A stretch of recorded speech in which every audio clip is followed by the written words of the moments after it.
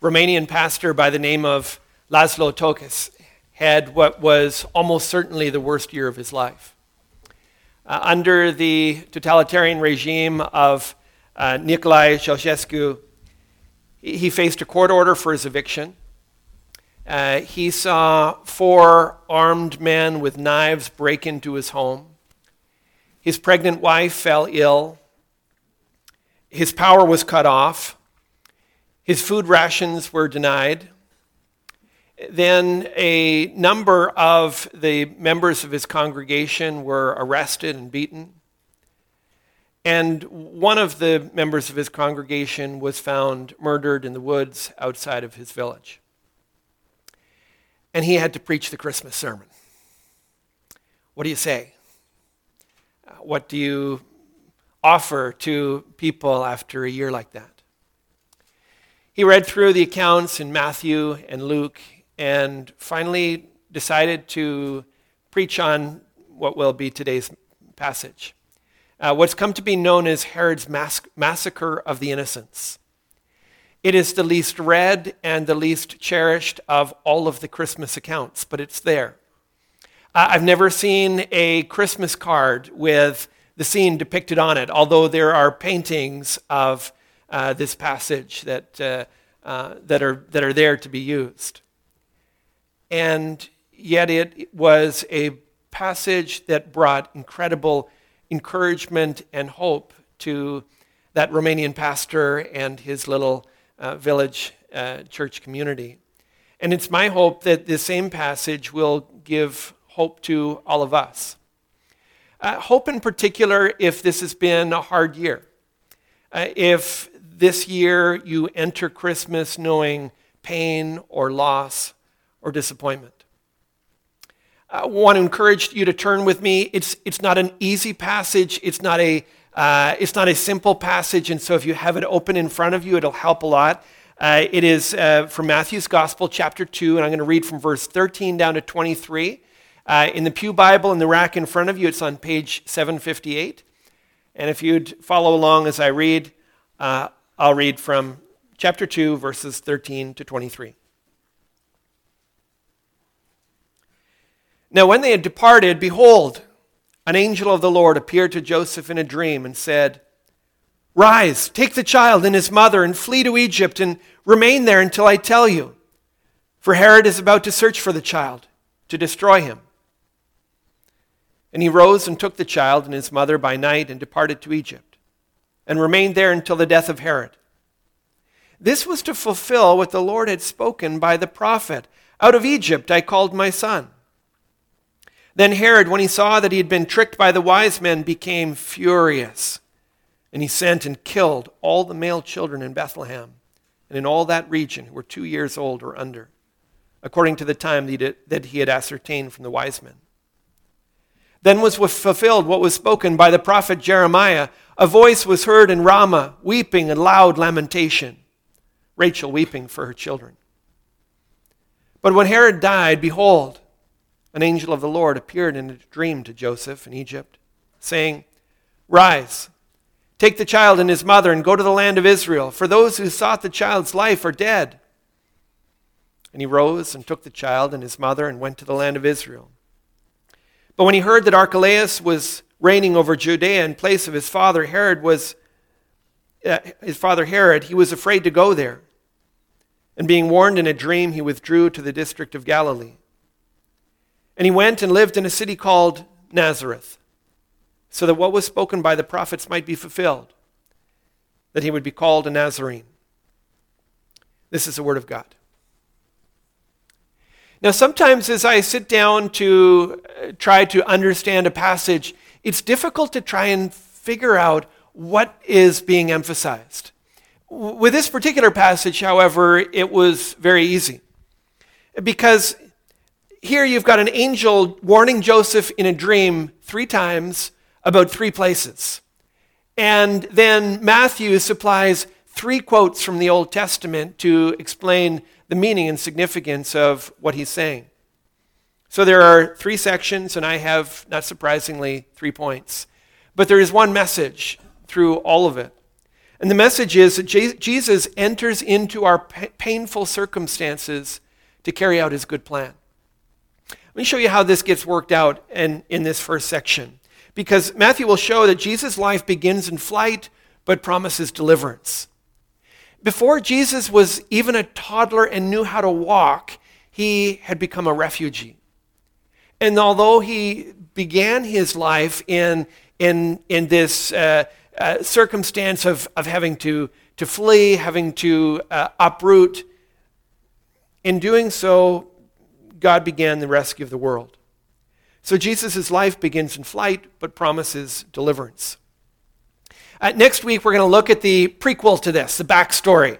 I didn't dare preach this as our main Christmas service, fearing a revolt from all of you. But we're gonna look at this this time, and then we'll look at the Magi who sought and brought gifts to Jesus next time that we gather.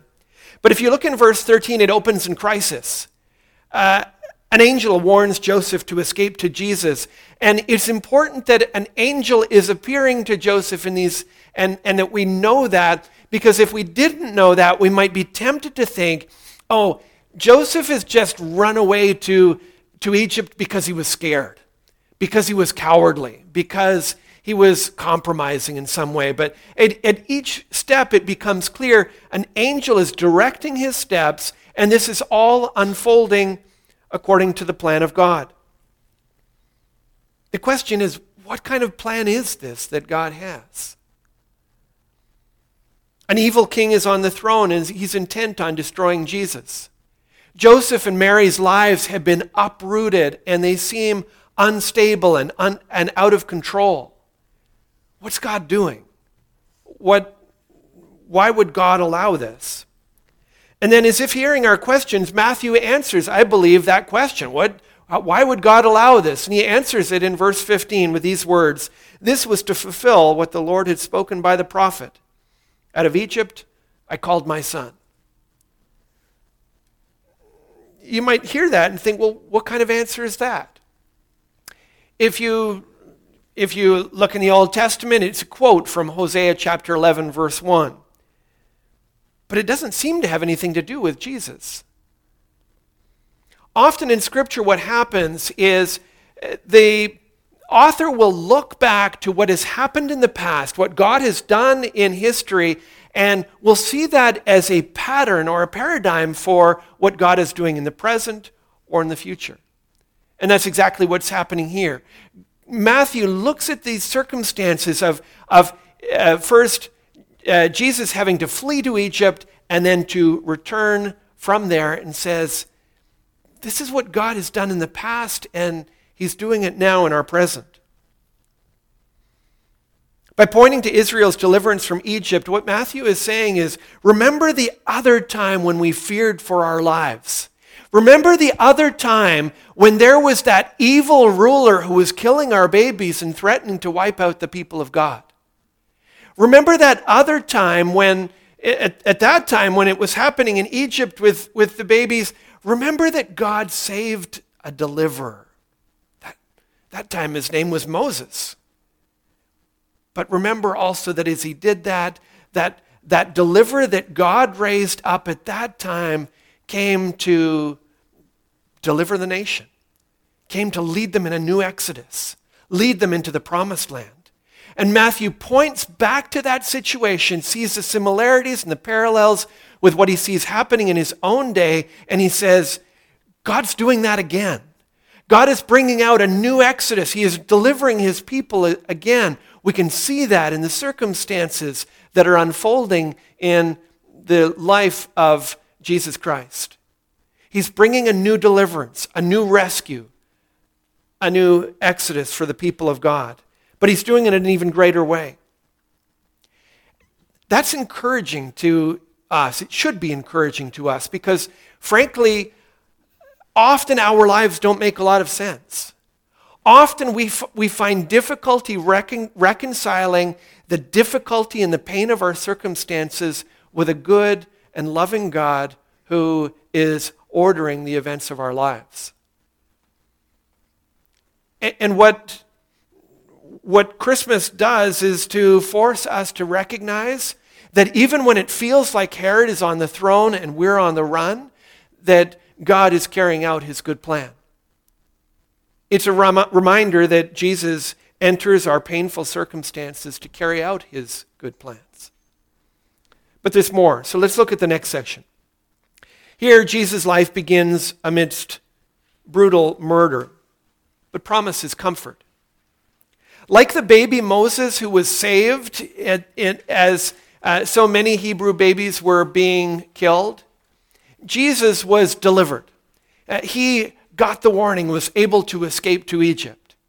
And yet, many baby boys in Bethlehem were killed. Estimates were based on the size of the town in the first century and the number of boys that would have probably existed at the time at that age. Probably about 20 to 25 children were killed. Unthinkable tragedy. But Jesus' life, although beginning amidst murder here, promises comfort. And even in this tragedy, there is a promise of comfort. It's hard for us to understand, and it's hard for me to explain how evil a world that Jesus was actually born into. There were many layers of corruption in the Roman Empire, but in this particular part of the Roman Empire, a dictator by the name of Herod ruled over this part of the world. Herod may not have been a great man under any circumstances, but early in his reign, there was an assassination plot to bring him down. He got wind of that plot, rounded up the 10 people who had conspired to kill him. He not only had those 10 people executed, he had each of their families executed. And so you get a sense, even early on there in his reign, just how brutal a dictator he was. But it created, that incident seemed to create a sense of unusual paranoia in his life. So, for instance, at one point, he married a Hasmonean princess in order to kind of consolidate his power among the Hasmoneans. And yet, when this wife that he had taken, is the woman who had become his wife, when he began to suspect that she might actually lead to support opposition against him, he had her executed. Then he had her mother executed. Then he had the 2 sons that he had by her also executed. So when we come to this passage and we see that Herod has killed these some 20, 25 baby boys in Bethlehem, fearing them as potential rivals to his throne, unfortunately, this is par for the course for this man. People suffered terribly under his rule. There was incredible hardship and pain.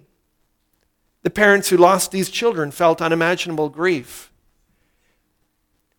And you need to see that to understand what is actually being communicated here, because very likely these people weren't really looking for a baby savior.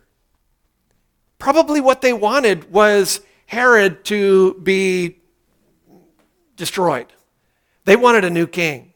They wanted him out of the picture. They wanted their babies back. They wanted relief from the oppression that they felt.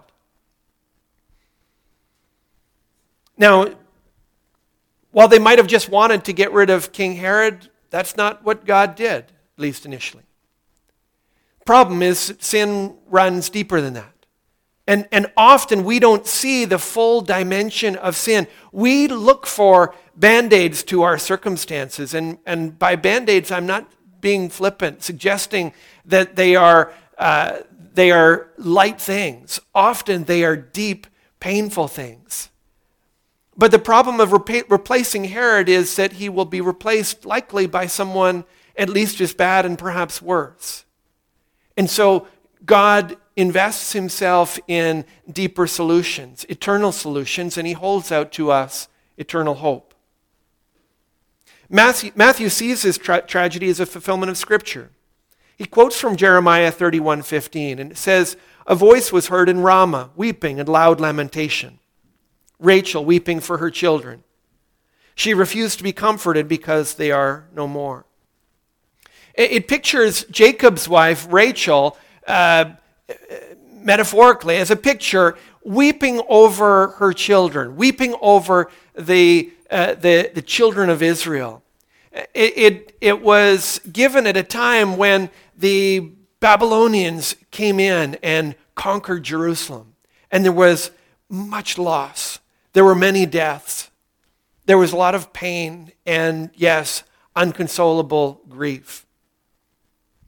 The interesting thing about Jeremiah 31:15 is that it is the only note of despair in an entire chapter that is filled with reassurances of God's hope and God's promise. The Jewish readers who were reading Matthew's gospel here would immediately clue in. As soon as he quoted from the prophet Jeremiah at this point, they would recognize, yes, that's the point in the scriptures where they were weeping, they were feeling this uncontrollable grief, but that's when God promised them hope. That's when God offered comfort. That's when God offered a new day and, in fact, a new covenant. And that really is the heart of Jeremiah 31. It's this promise of what God was going to do. And so by pointing to this tragic invasion of Israel by Babylon, what Matthew is saying is, remember that other time when it felt like we were beyond comfort? Remember that time when we felt loss and we felt hopelessness? Remember that it was at that very point where God promised us hope for the future. That was the time when God promised us as a new covenant and a new day. It was the time when God dried our tears and helped us to see that relief was coming. And Jesus is doing that again. That Matthew could see in the unfolding of these events that while Herod was still on the throne, that a new king had been born and there was a new day coming, and God was bringing to fulfillment all of those promises. Again, Christmas reminds us that Jesus enters into our painful circumstances to carry out his good plans. Finally, let's look at the third section, though, and the third prophecy, and see how Jesus' life begins amidst great prejudice, but promises peace with God. It's important for us to recognize, and Matthew's emphasizing for us in this passage, that Jesus' life didn't just begin as a refugee. It wasn't just that he was uprooted from his homeland and escaped to Egypt, but even after that, as he returned, he would be forced to settle in a town that would forever label him with misunderstanding, confusion, and prejudice. So his life begins with that prejudice, but promises peace with God. Now you would think, or I would think, that once Herod is dead, Jesus is in the clear. Doesn't have anything to worry about anymore. But what actually happened was when Herod died, his kingdom was divided between his three sons. The worst of those sons, the most evil and notorious of those three sons, a man by the name of Archelaus, he had control over the region of Judea where Jerusalem and Bethlehem were. And so it wouldn't be safe. Joseph felt, and the angel warned, that it wouldn't be safe for him to be there. And so he was warned in a dream again to withdraw, to retreat to a countryside village in Galilee named Nazareth. Nazareth would be definitely more safe.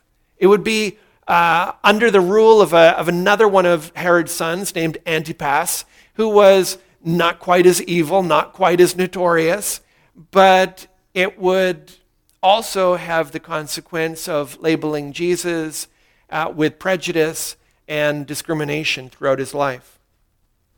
When Nathanael, in John chapter 1, verse 46, hears that Jesus might be the promised Messiah, first thing that came out of his mouth, can anything good come out of Nazareth? If you were there, you would have said the same thing. You would have reacted with the same kind of prejudice and bias. Because for someone to claim to be something when they were coming from nowhere just was laughable to the average person. And in the first century, if you had a common name like Jesus, when somebody introduced you, when somebody referred to you, they would always refer to you by your name and where you came from. And so it would be very common for people to refer to Jesus as Jesus of Nazareth. He might be introduced as, oh, there's Jesus of Nazareth. And every time people referred to him in that way, it would bring a little bit of a smile to you, because anyone declaring themselves to be someone but coming from a town like that, it just couldn't be taken very seriously. And so he would face that discrimination throughout his life. Matthew recognizes, though, this isn't a coincidence. In fact, this is an important and significant part of God's plan. In verse 23, he says that this was so that what was spoken by the prophets might be fulfilled, that he would be called a Nazarene. A Nazarene just means someone who comes from Nazareth. It just seems like a regular prophecy from the Old Testament, something that he's quoting, except after 2,000 years and lots of scholars scouring the Old Testament to figure out where this came from, guess what? There isn't a phrase or a verse that says that the Messiah would be called a Nazarene.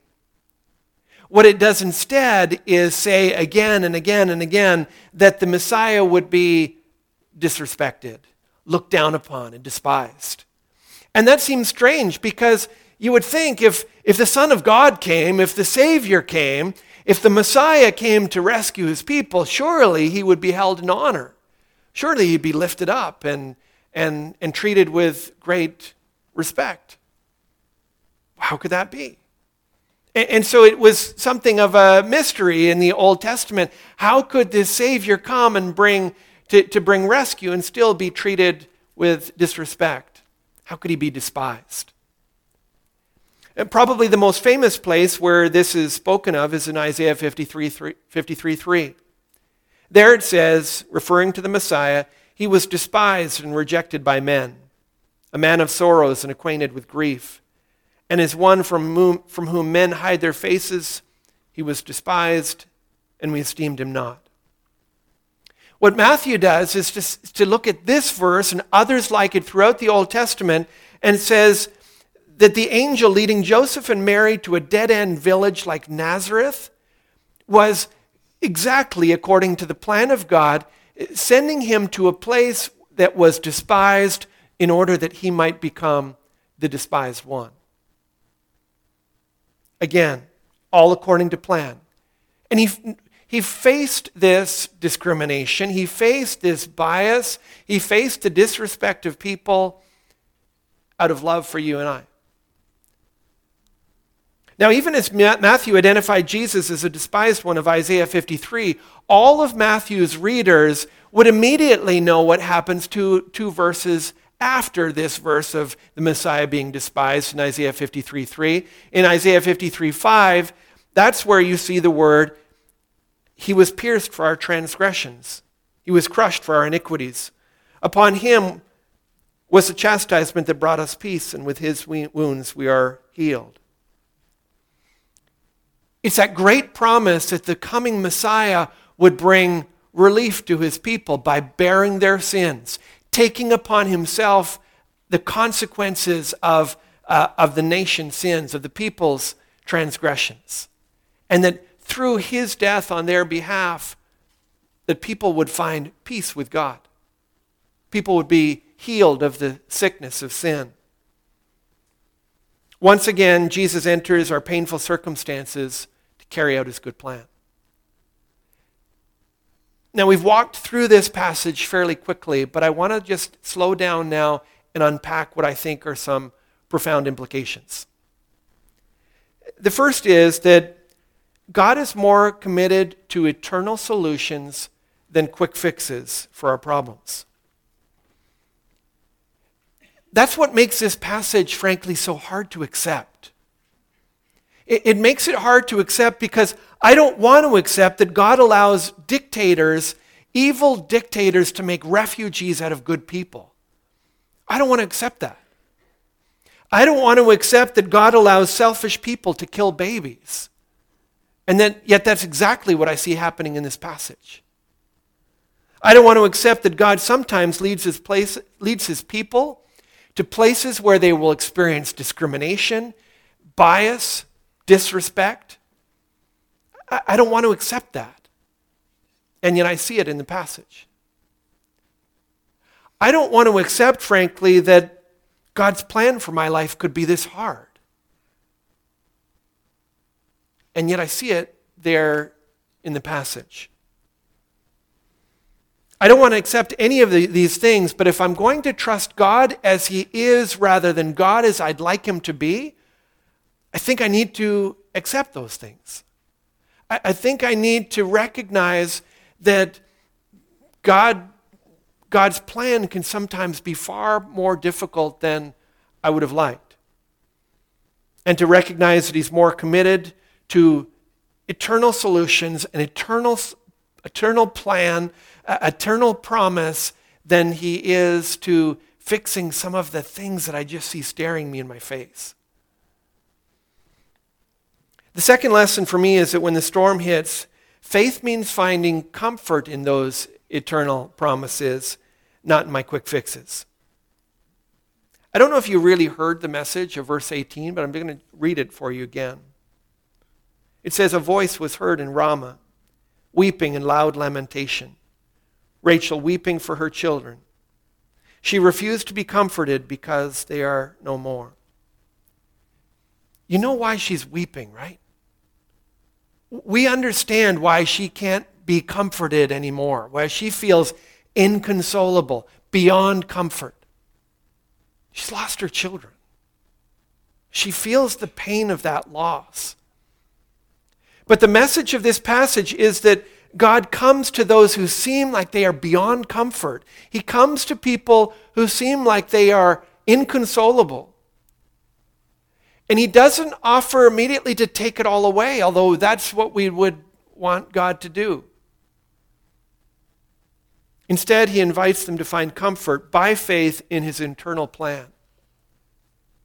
And if we're going to be honest with ourselves, we need to be honest enough to say, that's hard to do. If you're entering the holidays facing loss and disappointment this year, let's be honest. We don't really want to find comfort in God's eternal plan. We don't want to have to find comfort in that. We want to find comfort in having that loss removed. We want to find comfort in having our circumstances fixed now. We want solutions that don't require faith. And none of those things are wrong or unnatural. Of course they are. But God invites us to find our hope and our comfort in a different place. We want the loss and the disappointment to just go away. But if we're honest with ourselves, we recognize it's not just going to go away. And so we either find ourselves locked into a seeking after something that won't be, some situation that we can't reverse, or we respond to what God is offering us, to find our hope and our comfort in a different place, in his eternal plan. The final lesson I take from this passage is that out of love for us, Jesus willingly faced every trial that we ever want to avoid. Think of the trial, whatever it might be: discrimination, disrespect, discomfort, death. Think of the trial that you want to avoid. And you will see in that trial a trial that Jesus willingly walked into out of love for you and I. In Jesus' case, in our case, we are often broadsided by these painful circumstances that we can't avoid, And if we saw them coming, we would run the other way as quickly as we could. Jesus sees the painful circumstances, and knowing that it is only in going through those that he could secure our salvation, that he could identify with our pain, and he willingly chooses to go to places that we would never choose for ourselves.